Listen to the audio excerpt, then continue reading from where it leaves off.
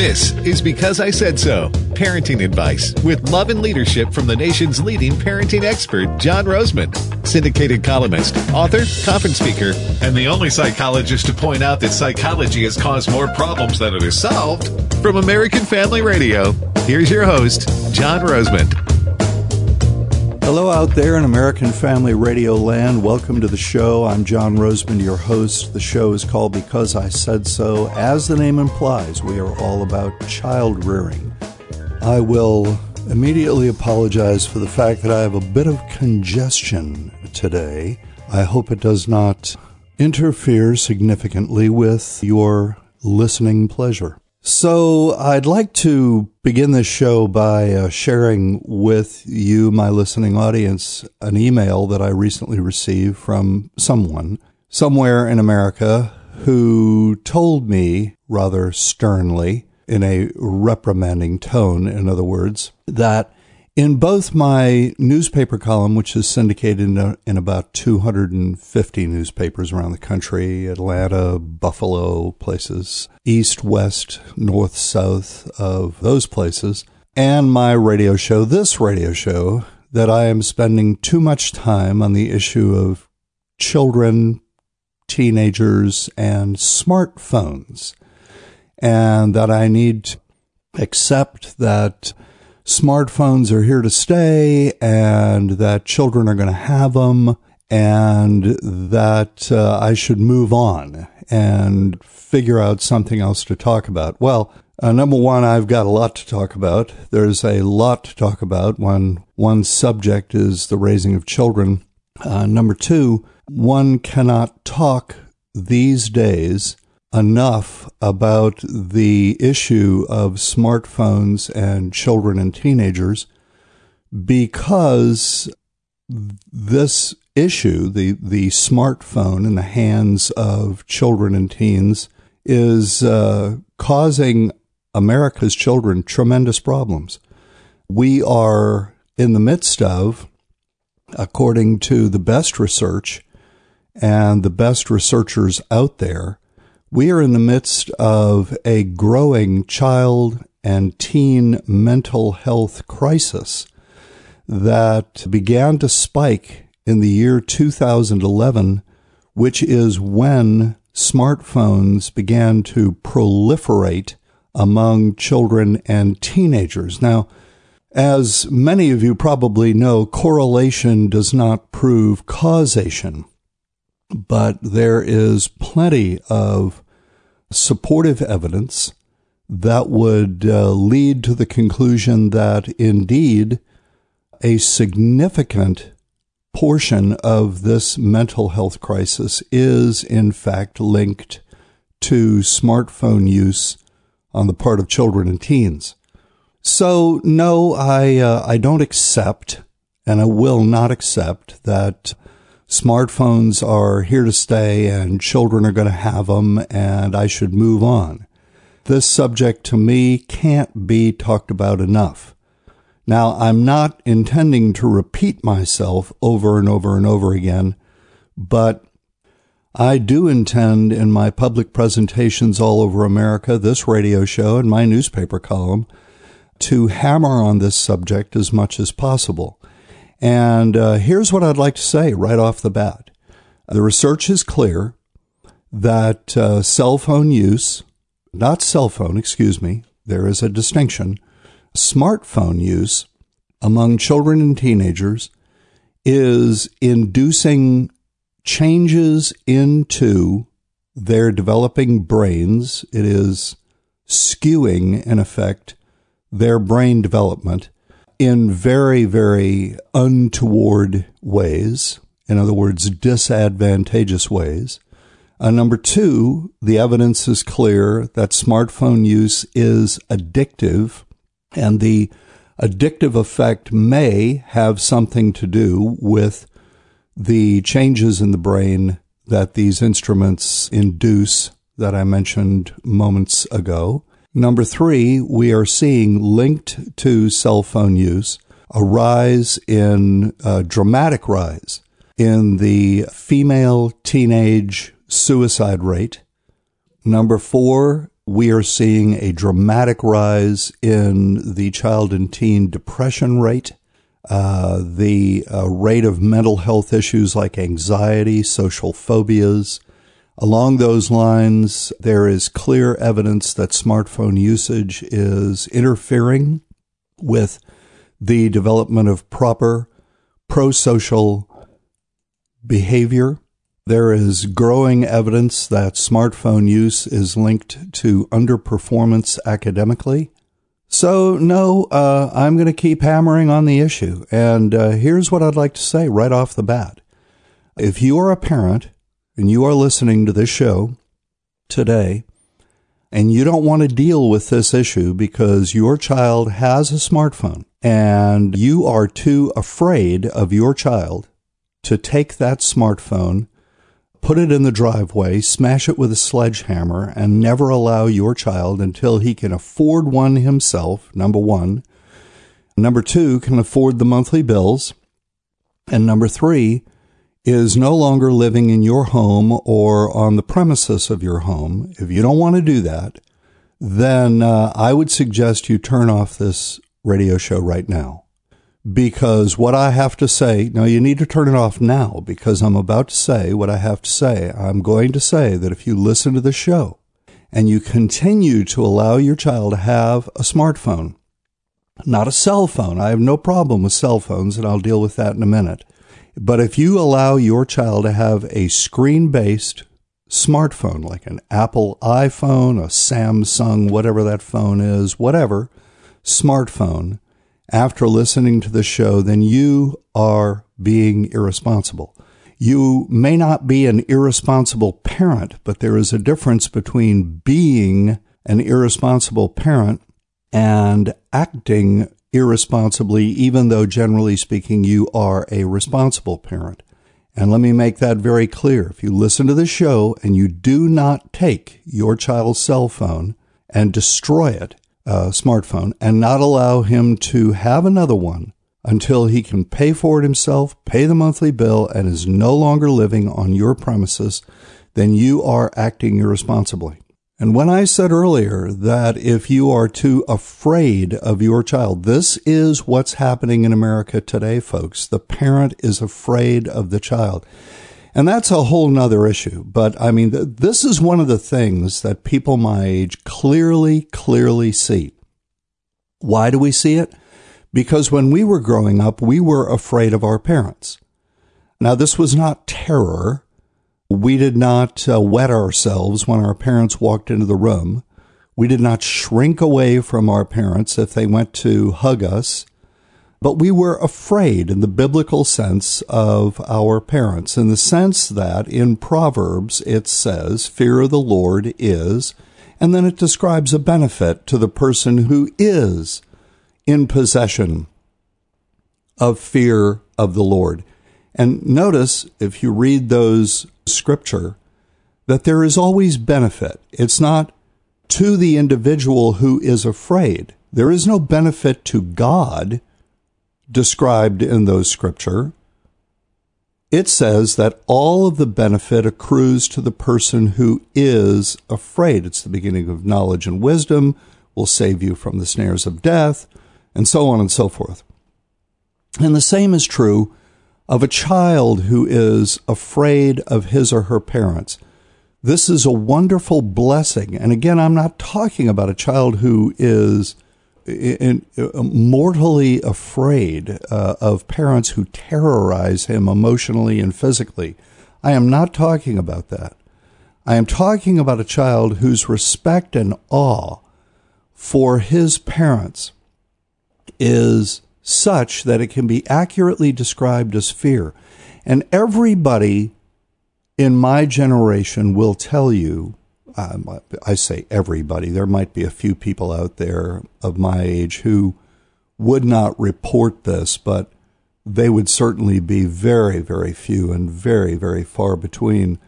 We will all tell you that we were afraid of our parents, and we were afraid of our teachers, and we were afraid of our principal, and we were afraid of the police, and we were afraid of adults in general. These people wielded a power in our lives that we could not understand. And of course we couldn't understand it because we were children and we did not wield that power. And when you don't wield power in a relationship, you don't quite understand how it is that the other person is able to do so. And in this case, in the overwhelming majority of cases, the parents in question wielded this power in a very calm, non-threatening way. And today, people my age notice that the worm has completely turned to the detriment of all concerned. Today, the parent is afraid of the child. And I dare say, especially the female parent. Why the female parent? Because the female parent has been more vulnerable to psychological propaganda. And the female parent, because she herself is a more feeling-based individual, is far more likely than the male parent to ascribe significant meaning to a child's emotional outbursts. And this is one of the things psychology did when we began listening to people in the mental health professionals in the 1960s tell us how to raise kids. It created the impression that the best parent out there was the parent who could best understand and best respond to a child's feelings. And folks, women are feeling-oriented, not men. And that is certainly not a criticism. It is simply a fact. So we're coming up on a break, and if you're a newbie to the show and you want to find out more about me and my parenting ministry around the country, you can go to John Rosemond, JohnRosemond, that's a D on the end, .com, and check out my upcoming speaking schedule, my bookstore, etc., etc., etc., and I'll be right back after this break. Please stay with us. It'll only get more provocative.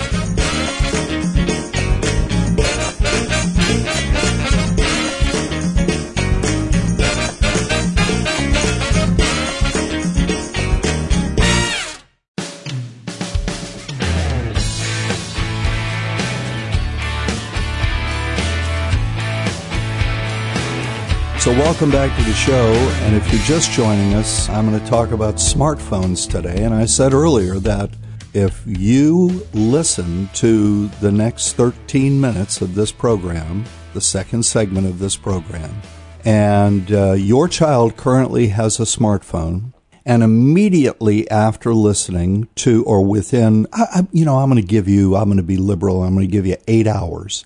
Within 8 hours of listening to this show, you do not confiscate your child's smartphone, smash it to bits, and inform your child that the next smartphone he possesses will be possessed when he is no longer living on your premises and can afford it himself, then you are being irresponsible. I talked in the first half of the show of the mental health crisis that is developing, the child mental health crisis that is spiking in America, and how this is clearly linked to the use of smartphones among children and teenagers. And here's what's amazing to me. I mean, this is just, it's mind-boggling. The research is out there on the internet. I mean, that's one of the benefits of the internet is the fact that you can type in something like smartphone use, child mental health statistics, and up comes the research. Much of it, by the way, done by a psychologist at the University of California. Her name is Jean Twenge, and to be very honest with you, and I cannot find anywhere on the internet a pronunciation of her name. It's Twenge, whether it's Twenge or Twenge is a mystery to me. But anyway, she has in fact written an article recently published in The Atlantic, which tends to be a very, very liberal publication. But in this case, I recommend the article. The article is called, "Has the Smartphone Destroyed a generation? Not, by the way, is it destroying, but has it already destroyed? And the answer that psychologist Jean Twenge, that's the way I'm going to pronounce it, comes to after looking at this issue very closely is yes, the smartphone has virtually destroyed a generation of kids. Psychologist Jean Twenge writes in The Atlantic that we are on the brink of the worst child mental health crisis ever, and we are just beginning to see the severity of the problem. She says that the arrival of the smartphone has radically changed every aspect of teenagers' lives, from the nature of their social interactions to their mental health. Along the lines of their social interactions, you would have to be a hermit not to have seen up close and personal what the smartphone has done to the social behavior of the child and young teenager. I was waiting outside a restaurant recently. The restaurant was very crowded. It was Sunday after church, and I was with a group of people. And these people were my age and younger, and we were all talking. There was a group of young people in their, I would say, mid to late teens, standing close by, 5 or 6, and none of them were talking. They were standing in a group. It was obvious that they all knew one another, but they all had their smartphones out. They all had their faces buried in their smartphones, none of them talking to one another. I have seen young couples go into restaurants, be seated, take out their cell phones, and start looking at their cell phones and not talking to each other. If someone thinks that this is not indicative of damage being done to the development of social skills, appropriate social skills in young people, truly, you are simply wrong. Social skills are like any other skill. They have to be exercised in order to develop properly. You do not exercise proper social skills, and proper social skills do not develop. It's as simple as that. The Center for Disease Control released a study recently that found that suicide rates among teenage girls are at a 40-year high, and the most obvious culprit is the power and influence of social media. As another writer puts it very well. Vulnerable girls already prone to insecurity or depression are fueling their psychic pain with a constant stream of comparison. Folks, I hate to sound like some backwoods hyper fundamentalist preacher, but I'm going to go out on a limb here and say that I really do believe that smartphone addiction among children and young teenagers, not just young teens, is truly a form of demonic possession. I mean, Satan could not have come up with a more brilliant way of destroying America's children than putting the smartphone idol center stage in their lives. Here's another statistic. A longitudinal study done by the National Institute on Drug Abuse found that, quote, teens who spend more time than average on screen activities are more likely to be unhappy. That's called depressed. And those who spend more time than average on non-screen activities are more likely to be happy. But in the midst of all this, people just don't seem to get it. They just don't seem to get it. I'm amazed at people who will say, "Oh, smartphones are really bad, and they're causing an addiction and chemical changes in the brain and structural changes to the brain during a critical period in brain development, early adolescence, in other words, and they're interfering with the development of proper social skills, and they're connected to a spiking suicide rate among young teenage girls, and on and on and on. You know, everybody, it seems, with a functioning brain admits there is no benefit to a teen other than the benefit of having one, having what everybody else has, and not feeling like you're the odd duck. That is the only benefit of having a smartphone. Everybody agrees that the disadvantages outweigh the advantages, and yet people just don't seem to get it. What is the solution? Take the smartphone away. Do not, if your child already has one, or do not ever allow your child to have one. But John, people say, this is the way they communicate. Well, no. Please allow me to explain. I know of young teens and teens who don't have smartphones. They have friends. They have an active social life.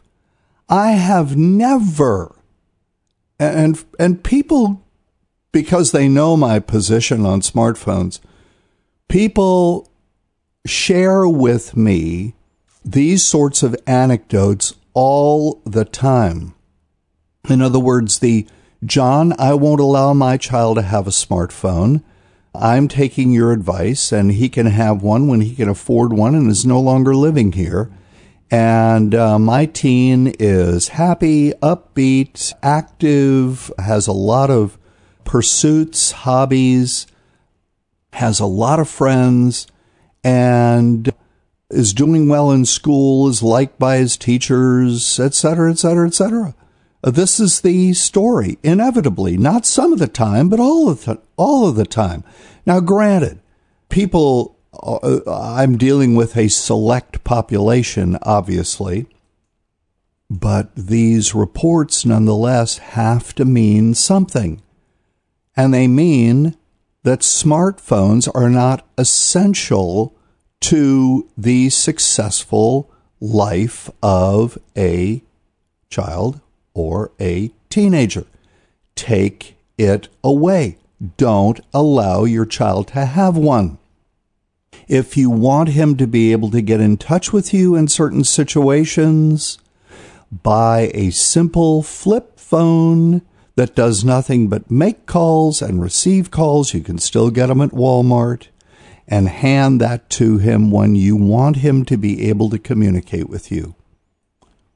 I say people aren't getting it because I was recently sent a blog post by a guy whom I happen to know, and I'm not going to mention his name, who went through all the research, all the stuff, the depression, the suicide, the mental health crisis, etc., and ends his blog post by recommending that you remind your children that smartphone use, having a smartphone, is a privilege, not a right.